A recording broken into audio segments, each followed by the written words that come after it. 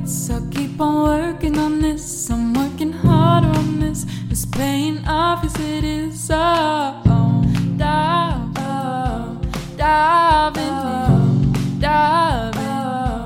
Whoa.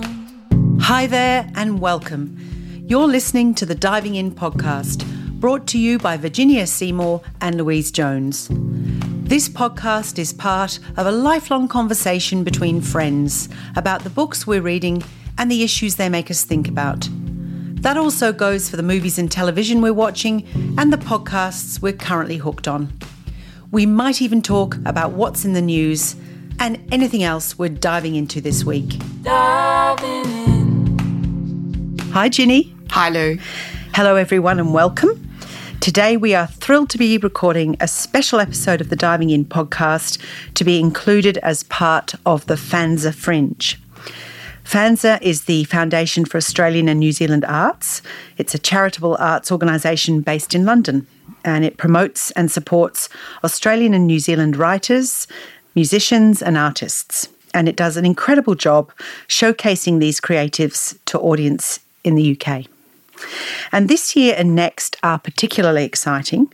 The British Council and the Australian High Commission in London have created a Season of Culture, which is a bilateral program to celebrate the cultural connections between our two countries. It sounds great, doesn't it? It does, really. And particularly with lockdown, it's such a special thing for them to have put together, particularly because artists are struggling because they can't perform. And so true. There's a full program of arts events in the UK and in Australia. There's music, performance, theatre, and I think it's scheduled to be released on the 25th of August. But don't worry about the date because you should check the FANZA website and Instagram and Twitter and you will get the latest updates and details of the program. And to coincide with the Season of Culture, FANZA has released its own fringe program of events in London, which here at the Diving In podcast we are excited to be part of. Yes, we really are. So we thought we should perhaps let FANZA members know a little bit about us. I thought I'd just give you a little bit of a summary. Louise and I met at law school here in Perth in Western Australia many years ago, and we've been best friends ever since. And although we have both practiced as lawyers for many years, neither of us is currently practicing law. We're both very keen readers, and we also love to discuss issues of the day and try and make sense of this crazy world that we live in. And I always love Lou's take on things. And we also often end up in helpless laughter. Often? Always? Yeah, it's sort of guaranteed, really. Mm-hmm. So in 2019, Louise and I decided to start a bookish podcast just for fun. We had absolutely no clue how to go about it, but we just gradually figured out each step by step, and we did it. So we're quite proud of ourselves for accomplishing that. We are, and the podcast world is quite supportive. So we had quite a lot of support from other podcasters, didn't we? Yes, because they all know how hard it is to Yes. So we want the podcast to be a cosy conversation about books and a few other things that we're watching or listening to, but it is mainly books. Books are at the centre of it. And we're slowly building up a wonderful community of listeners from all over the world, many of whom follow our Instagram account, which is at diving_in_podcast. And they leave us messages and feedback and lovely comments. It's really fantastic. So we'd love you to tune in too and listen to our other episodes. We have a total of 37 now, and plus a number of other shorter duck dive episodes, which are interviews with authors. Each of our episodes has a theme, which is really just a fun way for us to get into a book and view a particular book and talk about a couple of books through a different lens, I suppose. So we quite enjoy doing it that way. For our FANZA episodes, we have a slightly different format in that we're focusing on Australian and New Zealand authors, which has been great fun. It has. And today we have 6 books that we're going to chat about. So let's get started. Lou, do you want to talk about your first one? Yes, I'd love to. The first book that I'm going to talk about today is Love Objects by Emily Maguire, which was published this year in Australia by Allen & Unwin. This is a sensational book. Love Objects begins as the story of a 45-year-old single woman, Nick, in Sydney. And she works at a cheap department store, which I assume is a Kmart or a Big W. And very quickly, we understand that everywhere Nick goes, she observes. She observes objects and items. She notices and ascribes meaning to them. Oh. And where possible, she acquires and collects them. She might remove a parking fine from under the windscreen wipers of a car. Oh. She might find a child's toy that's been dropped in a park, or even a poster that's been pasted to a telegraph pole. So she might collect all of them and she'll put them in plastic bags, which she has at the ready in her handbag. So you might have guessed, Nick is a hoarder. Wow. And from her front door to every nook and cranny of every room of her home, it's jammed full of things. Catalogues, newspapers, empty food containers, recipes, medicines. And actually they're only the things that are stacked in her kitchen. Gosh. Filling the fridge. She's got a fridge full of medicine. Oh. If you were to squeeze into the living room, you'd find towers of CDs, VHS tapes, crates of toys, trophies, ornaments. But Nick knows exactly where everything is, and every item is precious to her, and they are essentially her love objects. Oh. So has a very complicated relationship with her sister, Michelle, but she's a beloved aunt to her niece and a nephew, and particularly close with her niece, Lena, who's come to Sydney to attend university. And they meet once a week on a Sunday for lunch, and they kind of share their lives. And it's at uni that Lena has an encounter with a young man. It's a boy she has noticed attending the same lectures as her. Significantly, he's a very wealthy young man, and essentially she misjudges him. I'm not going to give away any of the details, but there is an appalling and contemporary situation that she finds herself in. Oh. And quite understandably, Lena becomes completely absorbed by the impact that it's having on her life. And then Nick falls in her cramped house. And consequently, she doesn't turn up to her regular Sunday lunch with Lena. So Lena gets on a bus to go to Nick's house, which is a place she has never been. Oh, even though they're close? Yes, well, they share their lives every week at lunch. But they go elsewhere? But then they go elsewhere. Oh. So Lena is now confronted with not only caring for her aunt in hospital, but confronted with what she finds in the house. And part of that, of course, is the realisation that perhaps she doesn't know her aunt at all. Yeah. Emily Maguire's writing really comes into its own when she begins to sort of unpack the psychological characteristics of hoarding. And she gave me a great deal to think about and really challenged some preconceptions that I had about the behaviour. Yeah. I've heard her talk in an interview about the connection between hoarding and perceptions of class and the value that we place on objects. For example, if a wealthy person has, a huge collection of jugs, beautiful jugs, or not so beautiful jugs, we might describe that person as eccentric. Especially if they've housed them in a beautiful bookcase or a shelf or a lovely place. And they may be hideous. Yeah. And they may have... But there's a place for them. And so that person is perhaps more likely to be described as eccentric. Or a collector. Yes. Yeah. Whereas a poorer person who decides to collect thousands of plastic plant pots... And has nowhere to put them. Yeah, we would say that was dirty. Yeah, okay. And more so if you don't have your own home and you're a renter. I've never really thought about this. I know. It's really, really interesting. And that's just the tip of the iceberg. There's lots of things to think about. Yeah. She wrote this novel when she was a writer in residence at the Charles Perkins Centre at the University of Sydney. And she did a lot of research as to whether or not hoarding is related to dementia or trauma. And of course, the answers are not always clear-cut. You really feel the acute pain of Nick's attachment to her love objects and a sort of her internal dialogue about their preciousness and the dignity that she's affording to each of those items. So they're not a burden to her? Oh, no, because... No, see, I always think that they are a burden to people, but they feel like they can't get rid of them for other reasons. Well, I mean... And maybe that is the case for some people. Yes, exactly. In the case of Nick, she has attributed meaning and she has an associated memory with each of those objects. Right. So that's her life. Yeah. You know, the memory that is attached to those objects is her life. They're her precious memories. So she will remember, you know, who she kissed when she wore the red scarf. She will remember where she was when she found something and what that meant to her. So when she's in hospital and the people around her start to talk about her home, her absence from these objects becomes excruciating because, of course, she has no control. Yeah. It's fabulous. I mentioned before that Nick is the beloved aunt also to a nephew, which is Lena's brother Will, and he's the third significant character in the book, and he has returned to Sydney after a traumatic period of absence. So this is very much a story about family, these three principal characters. People going through difficult times. Yeah, and they sort of unspoken and complicated layers, you know, relating to that family. And one of the threads that binds the three characters, Lena, Nick and Will, is the shame that each of them are silently dealing with. And I'm not going to spoil that in the context of Will and Lena, but obviously part of the reason that nobody steps inside Nick's home is she has that sort of shame about haunting. Yeah. Or maybe it's a fear of having to share those objects with people. Right.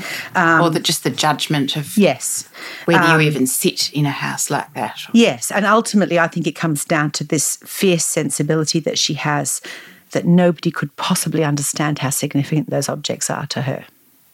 It's interesting because when you mentioned that it was about hoarding, I thought that the title Love Objects was a play on that saying, which is love people, use objects. And so I thought Love Objects was playing around with that and using love in an active sense. Yes, it is. Yeah. It is. I mean, you know, but also, Nick loves objects. Yeah. But they are more than sensibly objects. Her love objects. Yeah, yes. Interesting. It's a wonderful book. It feels very contemporary. It deals with lots of very current issues as well. I mean, it's a big book. There's a lot in this story. You know, there's considerations of social media and gender issues. It also feels very Australian because I forgot to mention the novel takes place in Sydney when it is enveloped by the ash from the bushfires, and so nobody can go outside. So people are stuck inside, which has its own issues as well. And it's sometimes, we've talked about this before, it's sometimes hard to put a finger on what makes a book feel so Australian. And, you know, we've talked about a strong sense of place. But in this case, I think it's partly the vernacular and the language. Right. I particularly enjoyed another book of hers several years ago, An Isolated Incident. I think it was 2016 or 2017. That's a psychological thriller. She's very good at writing these psychological conundrums. And she was shortlisted for the Miles Franklin and the Stella Prize with An Isolated Incident. So she's a great writer, and I highly recommend this. That's Love Objects by Emily Maguire, published in Australia by Allen & Unwin. That sounds so good, Lou. I have to read it now. You do. You can take it. Yeah. What is the first book that you want to share? So my first one is a book called Heartsick by Jessie Stephens. Jessie Stephens is a young writer in New South Wales. I think she's just 30, maybe 31 by now. And she and her twin sister work at Mamamia. And Jessie is 1/3 of the Mamamia Out Loud podcast, which is lots of fun. It is really 5 days a week, actually 3 days a week for everybody. And then if you're a subscriber, they do extra episodes. Jessie has a master's degree in history and gender studies. And she always has a very funny and surprising way of looking at things. You never quite know what she's going to say. And they do love discussing issues of the day on that podcast. I always love her take. Yeah. Partly because she is of her generation. Yes. And I always find her fascinating, her she's opinions. really, and she's very thoughtful and reflective. And at the start of Australia's lockdown in early 2020, Jessie decided to write a book, and she just quietly got on with it and did it. And it wasn't publicly known that she was doing that. She never mentioned it on the podcast. And then voila, she just produced this fabulous book. She wanted to write a book about heartbreak, which is something that many of us experience, often in our teens or 20s, but can even be much older than that. And the fascinating thing about what she's done with this book is that she has created a book that reads like a novel, but it's based on 3 different real people who Jessie did not know, but they told Jessie every granular detail of their relationship and the breakup of it. Yeah, what an insight. Yeah. So what she did was she put a call out for people who might be willing to talk to her. I think she did it through the Mamma Mia Facebook group at the start of lockdown. And she asked people, you know, have you experienced a terrible breakup? Would you be willing to talk to me? And she found these 3 people. She wanted 3 particular types because she wanted to cover diversity. Yes. So she wanted a same-sex relationship and an older and a younger. So she's got there's quite a bit of diversity there. And she basically interviewed each of these people and back and forth with them over email and other messaging means, of which we know there are many ways to communicate these days. And she wrote their stories as though they are fiction. So it's sort of narrative non-fiction, I think. And the 3 people have had their identities completely protected. She's changed their names and she's changed any obvious identifiers.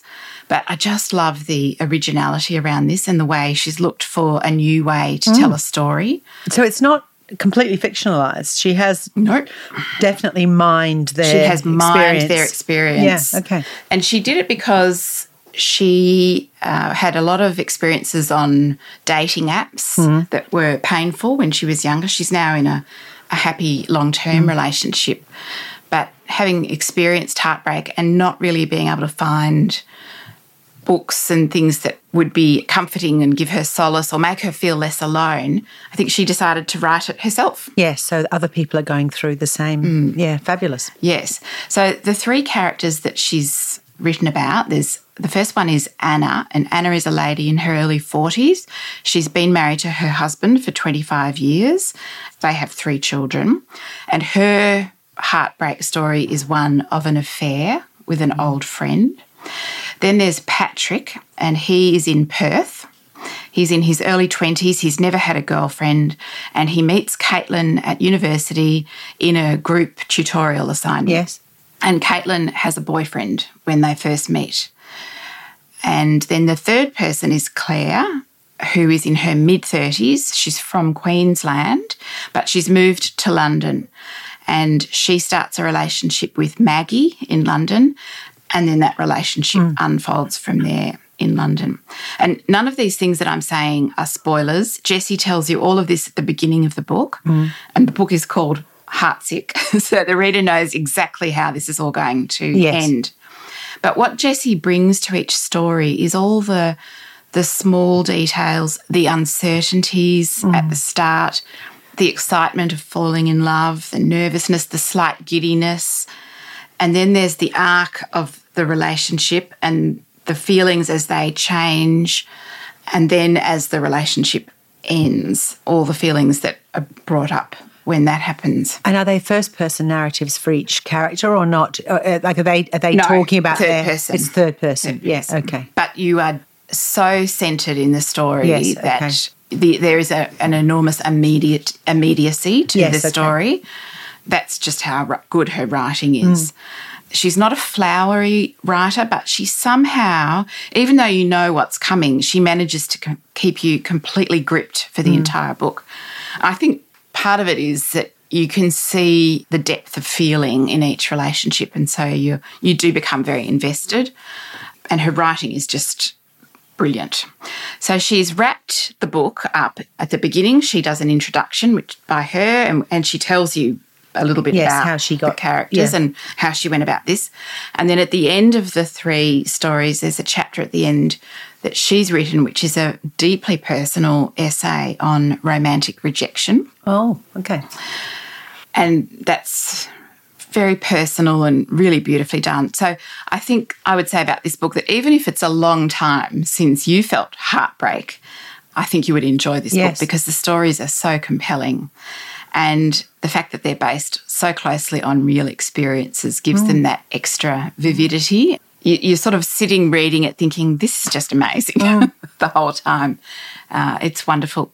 So the book is published in Australia by Macmillan. I know that it is going to be published in the UK. There was a bit of a bidding war for it, and Jessie did very well out of it, which I think all of her fans were very delighted to hear for her. Well, I'm going to be taking that off your stack. Yeah.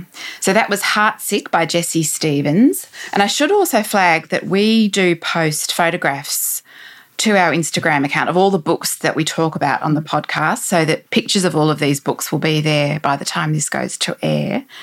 And we also include a list of all the books in our show notes, which you can tap on in whichever podcast app you use, whether it's Apple or Spotify. Well, we might give them to Fanza as well. Yeah. So Fanza could publish those as well, our show notes. Yeah. So Good idea. There's always resources available.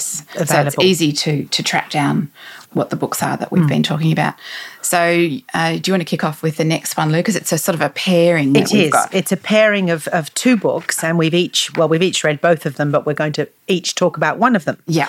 And so I'm going to talk about the first one in the series. Can we call it a series? Yes, because I think there's a third. Ah, okay. way. Fantastic. Yeah. So the first book that I'm going to talk about, the first of the current pair, is The Nancys by Kiwi-Australian writer R.W.R. MacDonald. So we have 11-year-old Tippy Chan, and she lives in a small fictional New Zealand town, Riverstone, with her mother Helen. Her father has recently died, and her mother, who no doubt has had rather a lot on her plate, has won a cruise, and she is going away for a break. And while she's away, Helen's brother, Pike, who is Tippy's Uncle Pike, he's returning to New Zealand from Australia. He lives in Sydney, and he's going to look after Tippy, and he's bringing with him his new boyfriend, Devon. So Tippy, Pike and Devon form an immediate and loving bond, and they join forces to try to solve a gruesome murder in the town, and it's the murder of Tippy's school teacher. And I hope that's not giving anything away, because that's on the publicity and the back cover. Can I just say from the outset, if you think that this is a story with an 11-year-old girl at the centre that might be suitable for young readers, please think again. It's not. No, these books are for adult readers. Maybe young adults could read them. Oh, definitely. Yeah. But definitely not a not book 11-year-olds, or 8-year-olds or anyone else. Absolutely not. So the band of three, Tippy, her gay uncle and his boyfriend, call themselves the Nancys, and that's a homage to Tippy and Uncle Pike's love of the Nancy Drew mystery books. And for lovers of those books, which, Virginia, I know you are, there are Nancy Drew references littered throughout all of the chapters, which you would have loved. I just absolutely loved it, and went and got the relevant book out I didn't read it, but I just sort of flicked over it. Had it close by. Yeah, patted it, looked at the pictures. I love that. Yeah. There's lots of other, I suppose you'd call them pop culture references in the book that make it very contemporary. But the momentum of the book is their efforts as amateur sleuths, like Nancy, to gather information and evidence. What I loved was how this small New Zealand town was just filled with a cast of richly drawn, and sometimes quite bizarre and kooky odd characters. It was very kooky. That's a great word for it. There's a completely odious real estate agent. Oh, isn't there always? Yeah, I loved him. I know. There's a snide journalist, Lorraine. She works at the Riverstone Bulletin, the Bully. There's a roving TV reporter, Michael Hornblower. I love the names as well. Michael Hornblower is just fabulous. He is a great character. You can just sort of imagine him with a face full of makeup. Yes, exactly. And very fake. Yeah, very fake. And he used to live in Riverstone, but he now comes to town from Auckland whenever there's a story to chase. There's Barry the policeman, who's an absolute darling. Yeah. I'm not going to give out any information about him, but the chapter where they invite him over for a barbecue and they fill him with yummy food to try and extricate information is just, it's just fabulous, isn't it? Yeah. Fabulous. They're all working him. Yeah. Brilliant. There's neighbours, of course, because in a small town, everyone thinks they know each other's business, and neighbours always loom large. And Tippy lives next door to the Browns, Mr. and Mrs. Brown, and their granddaughter Melanie, or step-granddaughter, as she's fond of telling them. She's one of my favourite characters, Melanie Brown. She's written with a lot of heart and humour, and I think the way she develops throughout this first book and the book that you're going to talk about, and her relationship with Tippy and the Nancys is very believable. Yes. Yeah, it's really sweet. But it's Tippy's best friends at school, two boys, Sam and Todd. They trigger the investigation in the first place. So Tippy's mum leaves for her cruise, and the next day Tippy hears from her friend Sam that Todd has fallen from a bridge and he's in hospital in a coma. And of course, all of the adults are a little bit concerned that this may be a trigger for Tippy because she's recently lost her father. But she's very keen to know, what was Todd doing on that bridge in the first place and why did he fall? And then it's shortly after that a murder is reported in Riverstone. An unidentified body is found on the outskirts of the town. It's a nude, headless body that turns out to be Tippy and Sam's schoolteacher, Miss Everson. And so the sleuthing commences. I think R.W.R. MacDonald captures that small town feel brilliantly. And also that something momentous is happening in a small town feel. I don't quite know how to the buzz. The buzz. Everybody's sort of on alert. Yeah. And there's this sort of unworldliness or oddness of some of the people who are disconnected from the big smoke, which of course it is a stereotype, but it does work well in this book. Yeah. The best way to describe the book for me, I think, it is just a complete riot. It's chaotic, isn't it? Completely chaotic. You have a sense of these three, the Nancys, running around the town gathering information. There's lots of gregarious gay culture in the book, which isn't just confined to Uncle Pike and his boyfriend Devon. The author is having a lot of fun at the expense of the gay characters, which of course he can do because he is himself gay. There's lots of swearing and lots of liberties taken with language, which I kind of enjoyed it. Occasionally I'd As a mother, you sort of read it and think, I don't think I'd want them talking like that in front of my 11-year-old. Correct. And there's a bit of a drum roll with some of the double entendres. You sort of think, here we go. Yeah. Tippy narrates the book and it's completely dialogue driven. I mean, her mind is racing a lot of the time. So she has this sort of internal dialogue with herself. She shares every word of every conversation she has or of conversations she's listening into. And she shares all of her sort of micro observations of every look, every glance, and all the body language of the people around her. And I understand why an author might do that, because it builds this sort of sense of an acute observational style, which is obviously very important for a sleuth. Yes. But I'm not sure that the author needed to record the level of detail. Yeah, I would have trimmed bits of that. I would have been editing. Yeah. I think he could have trusted us to get the jokes and to understand the nuances of the relationships and of the conversations. And I think he could have trusted us to anticipate the plot just a little bit more. Yeah, I agree. It's not a big criticism. Yeah. At the end of the day, it's a really charming, fun story, and it's very warm and has a big heart, as you would say. Yes. It's sort of a frolic, isn't it? It is. But it's with a serious underlying base to it. Yes, with an edge. There's a little edge, isn't there? Yeah. And I mean, when you're talking about a headless murder victim, it is quite gritty in parts. So, yeah. I read the second one, which I think it came out about a year later, and it's called Nancy Business by R.W.R. MacDonald. This was fun. As a diehard Nancy Drew fan, I really appreciate all the links back to Nancy Drew books that I enjoyed in childhood. Nancy Drew got herself into some very dire and scary situations, but you always knew that things would turn out okay in the end. And I think that Mr. MacDonald has carried that philosophy through into these books. You and I did talk a bit about Nancy Drew books in episode 3, where we were reflecting on books that we loved as children. But I'll just say this, that the putative author of the Nancy Drew books was Carolyn Keene. That's right. But in fact, there was no such person, and they were written by successive teams of ghostwriters. I think they were actually done to be the sort of female equivalent, or to appeal to the female audience, as a pair to the Hardy Boys mysteries. Yes. I'd forgotten that. You'd mentioned that before, that it was And that's one of the reasons why the style and the facts changed a little bit over the years. But they were really great stories. So Nancy Business is the sequel to The Nancys, and I'm pretty sure there's going to be a third, but I'll come back to that in a moment. It takes place about 9 months later, and it has pretty much all the same characters. Tippy Chan is now 12. She's still the central character, and her gay Uncle Pike and his partner Devon have come back to New Zealand. I love it that they're sort of celebrity hairdressers, and they're very wealthy, and they've got plenty of money to splash around, which Tippy and her mum do not have. So they bring a sort of a delightful joy into the story. Yeah.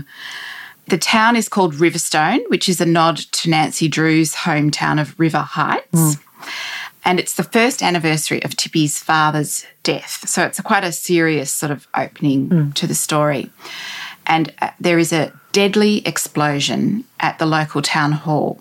And Tippy, Pike and Devon decide to become sleuths again and to investigate what caused the explosion and why it happened.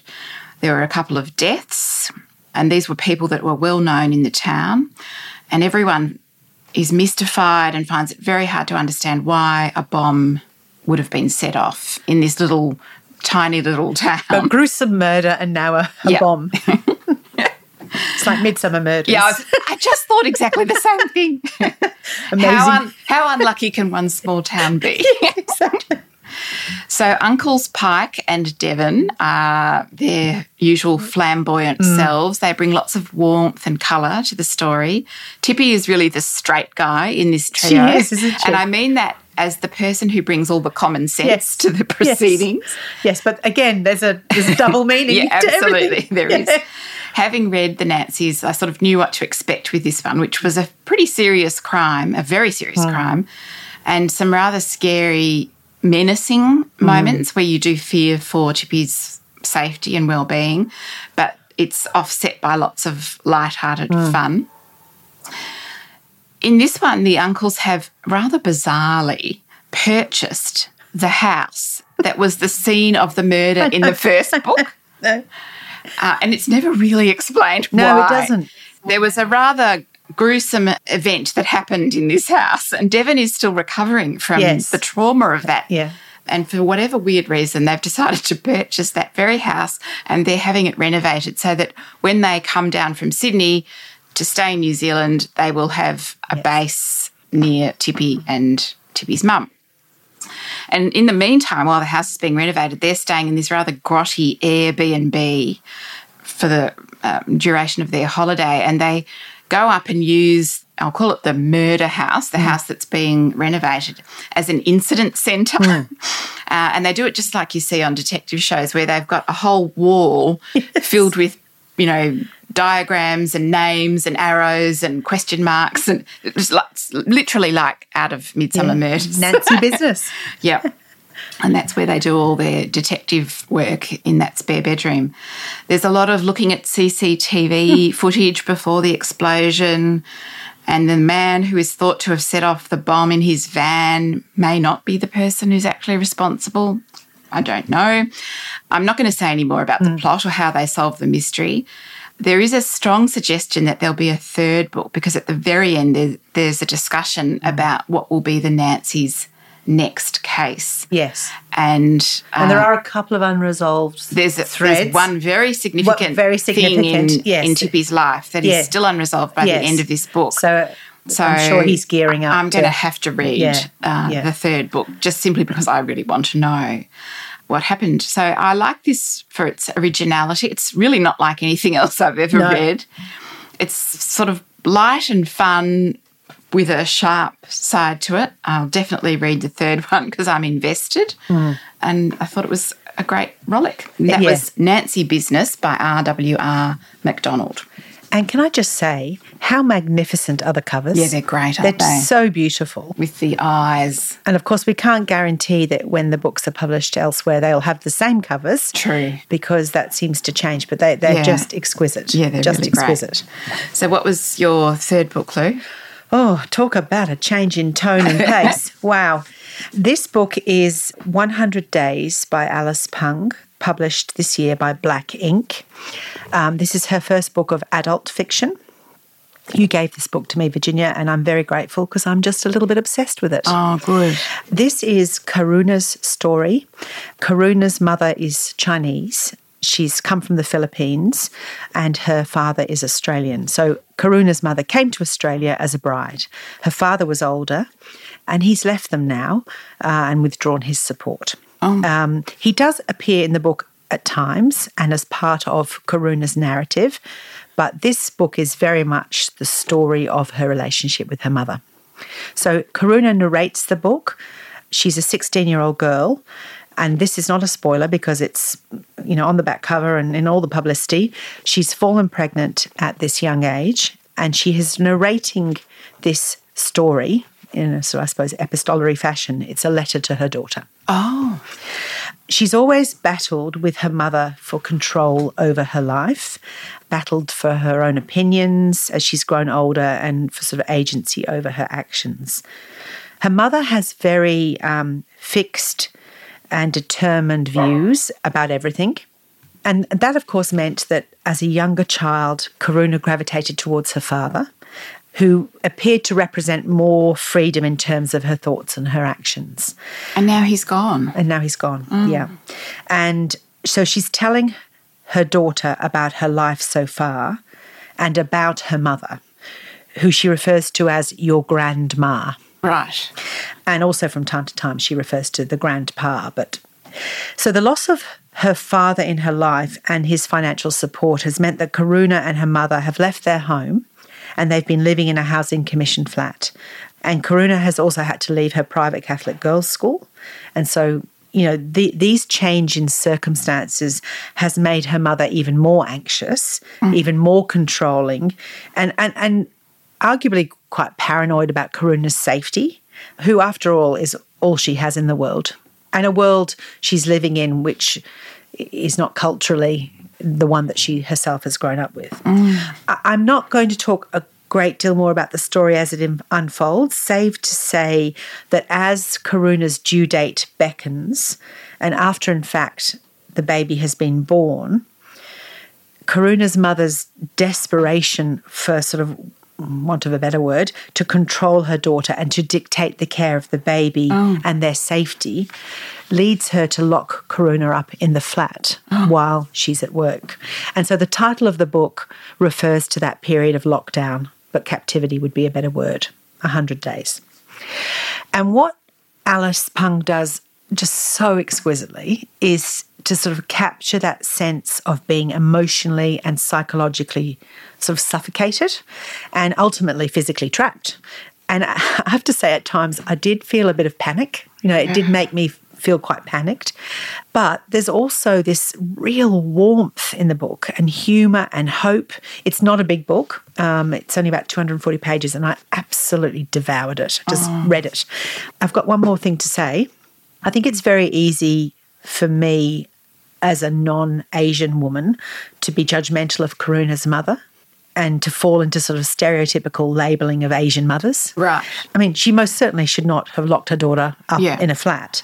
But there is a cultural complexity to the story that's got many layers. Right. And so for those of you at FANZA who are keen to remain connected to the Australian literary scene, I can recommend that you subscribe to the Australian Book Review.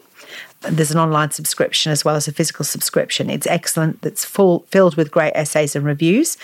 And in the June 2021 edition, which you can still get access to online, the Asian writer Yen Rong Wong, who I think is based in Brisbane, she has written a short review of this book, but through the lens of someone who was herself raised in a strict Chinese family. Right. And of course, this is a universal issue, Jenny. We've talked about this in relation to many immigrant cultures. Yeah. The clash between the sort of cultural heart of the older members with the children who are trying to make their way in a more Western new and more modern world. Modern world. So it's a wonderful book and I can really recommend it. 100 Days by Alice Pung, published in Australia by Black Ink. And the analogy with coronavirus lockdowns is sort of will resonate with anybody who has struggled with lockdown that we've all experienced. Yes. I'm just curious to know whether this was all written Yes, well, long before the pandemic. Yeah, when she wrote it, I can't tell you that. I guess that's also why I hesitated to use the word lockdown. Yes. She is locked in the flat, but that didn't loom large for me when I was reading it. I suppose because it was so involuntary. Yeah, okay. Do you know what I mean? And you were just absorbed in the story by the sound. She didn't have agency over that lockdown. It wasn't a lockdown that where she could go and do her hours exercise for the day. Yeah. I had an impression that it would be really good, so I'm glad you enjoyed it. Yes, thank you. And what's your next book? Amazing, actually. We did not do this deliberately, but my next book is also written by and about a 16-year-old girl of an Asian background. Oh. So this is called The Coconut Children. It's by Vivienne Pham. And the backstory to this novel is worth recounting here because it's just such an amazing story. At the age of 16, Vivienne Pham, the author of this book, joined a young people's writing workshop. And it was a novella program at the Story Factory in Sydney, which is a not-for-profit organisation. It was set up in 2012 as a creative writing program for marginalised young people. And Vivienne attended this program and she ended up writing this 90,000-word book. Mm. And as she was working on it, there was a senior editor at Penguin Random House who was a volunteer on the program, and he was assigned to work with her. And the rest is history, as they say. So that's how she was sort of discovered. How wonderful. Yeah, it's wonderful. So she was meant to be writing a novella, and she's written this fabulous book, which is completely gripping. And as I was reading this, I was just both completely inside the head of this 16-year-old girl who's the main character, but occasionally just stopping in disbelief that this was written by a 16-year-old. It's incredibly self-possessed, confident, mature, reflective, all the adjectives you can think of. It's incredibly good. That's actually quite extraordinary. I think she's quite gifted. So this is a novel, but it's deeply personal and it has a great deal of Vivienne's own story in it. And in fact, Vivienne's father's story as a Vietnamese boat immigrant. The main character is a girl named Sunny. She's in year 11 at the girls' high school in Cabramatta in New South Wales. And Sunny, just to give you a taste of what Sunny's like, she reminded me a lot of Duchess in the Chris Whittaker book, We Begin at the End. We Begin at the End. So she has a very similar spirit, that sort of same very fierce spirit, but also a very deep love for her little brother, that deep love that makes her very protective of her little brother. And Sunny is very similar in that respect. In this book, the little brother's vulnerabilities are different. Little Oscar, well, he's not that little, but he has brittle bones. Oh, yes. And he's at risk if he's physically bullied, he will break a bone. So she has that sort of extra layer of care for him. But in the same way that Duchess in We Begin at the End used to walk her brother to the school gate and stare down anyone who might look as if they could possibly be thinking about being mean to the little brother, Sunny does that in this book. Wonderful. And the little brother is starting his first year of high school at Cabramatta Boys High School, which is the school next door. And Sunny walks him off on his first day, and that's sort of the opening of the book. And I should say that all of the principal characters in this book are Vietnamese immigrants to Australia. So it has a very immersive feeling of being from Vietnam but assimilating in New South Wales. And Vivienne has peppered lots of little references to Vietnamese things or food or customs or beliefs throughout the story. And that's what contributes, I think, to making it so immersive. And she uses just enough Vietnamese words to add to the Vietnamese sensibility in the story, but without it mattering that you don't know what those little words mean, and you could sort of guess what the odd word means, but it's really well done. Sometimes writers will put another language in and you think, well, I have no idea what that is. Yes, and there's no context. And you just feel like you've missed something. Yeah. That did not happen at all with this. It was just the odd little word peppered through. It was really well done.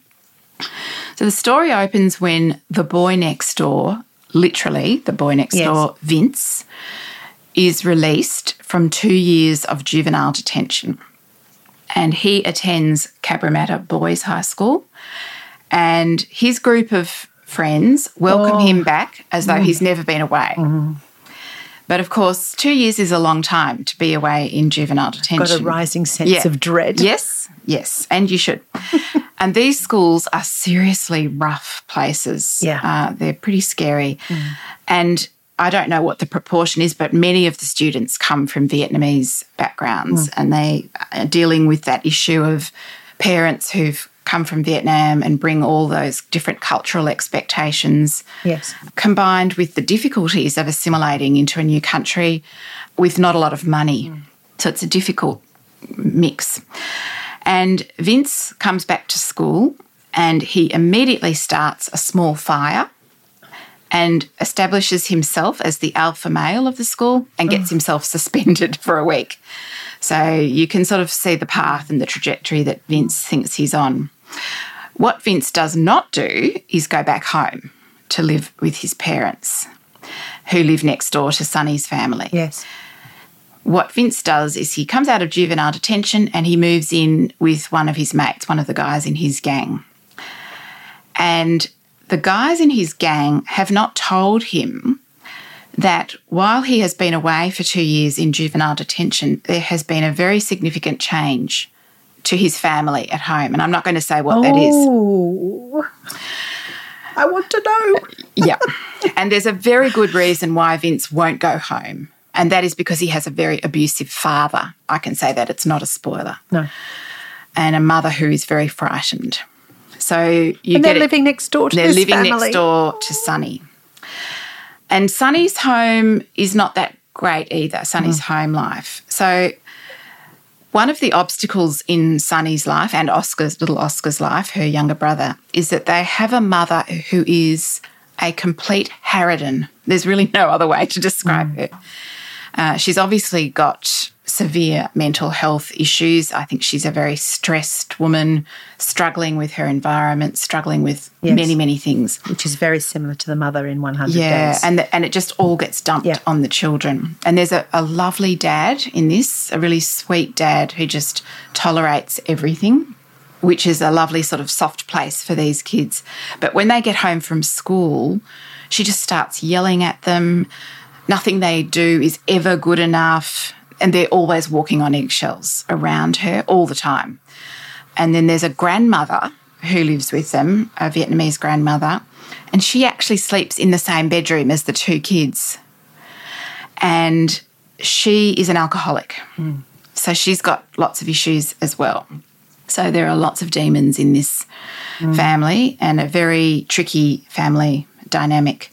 So the span of the story covers the next few months in the life of Vince and Sonny and what Vince, discovers about his family, what path Vince chooses to take now that he's out of juvenile detention, and his interaction with Sonny once their lives sort of intersect. There's a lot in it. It's fabulous. There's a Shakespearean play. There's a discovery of a stash of porn up in some forest that all the kids at the school know about and talk about.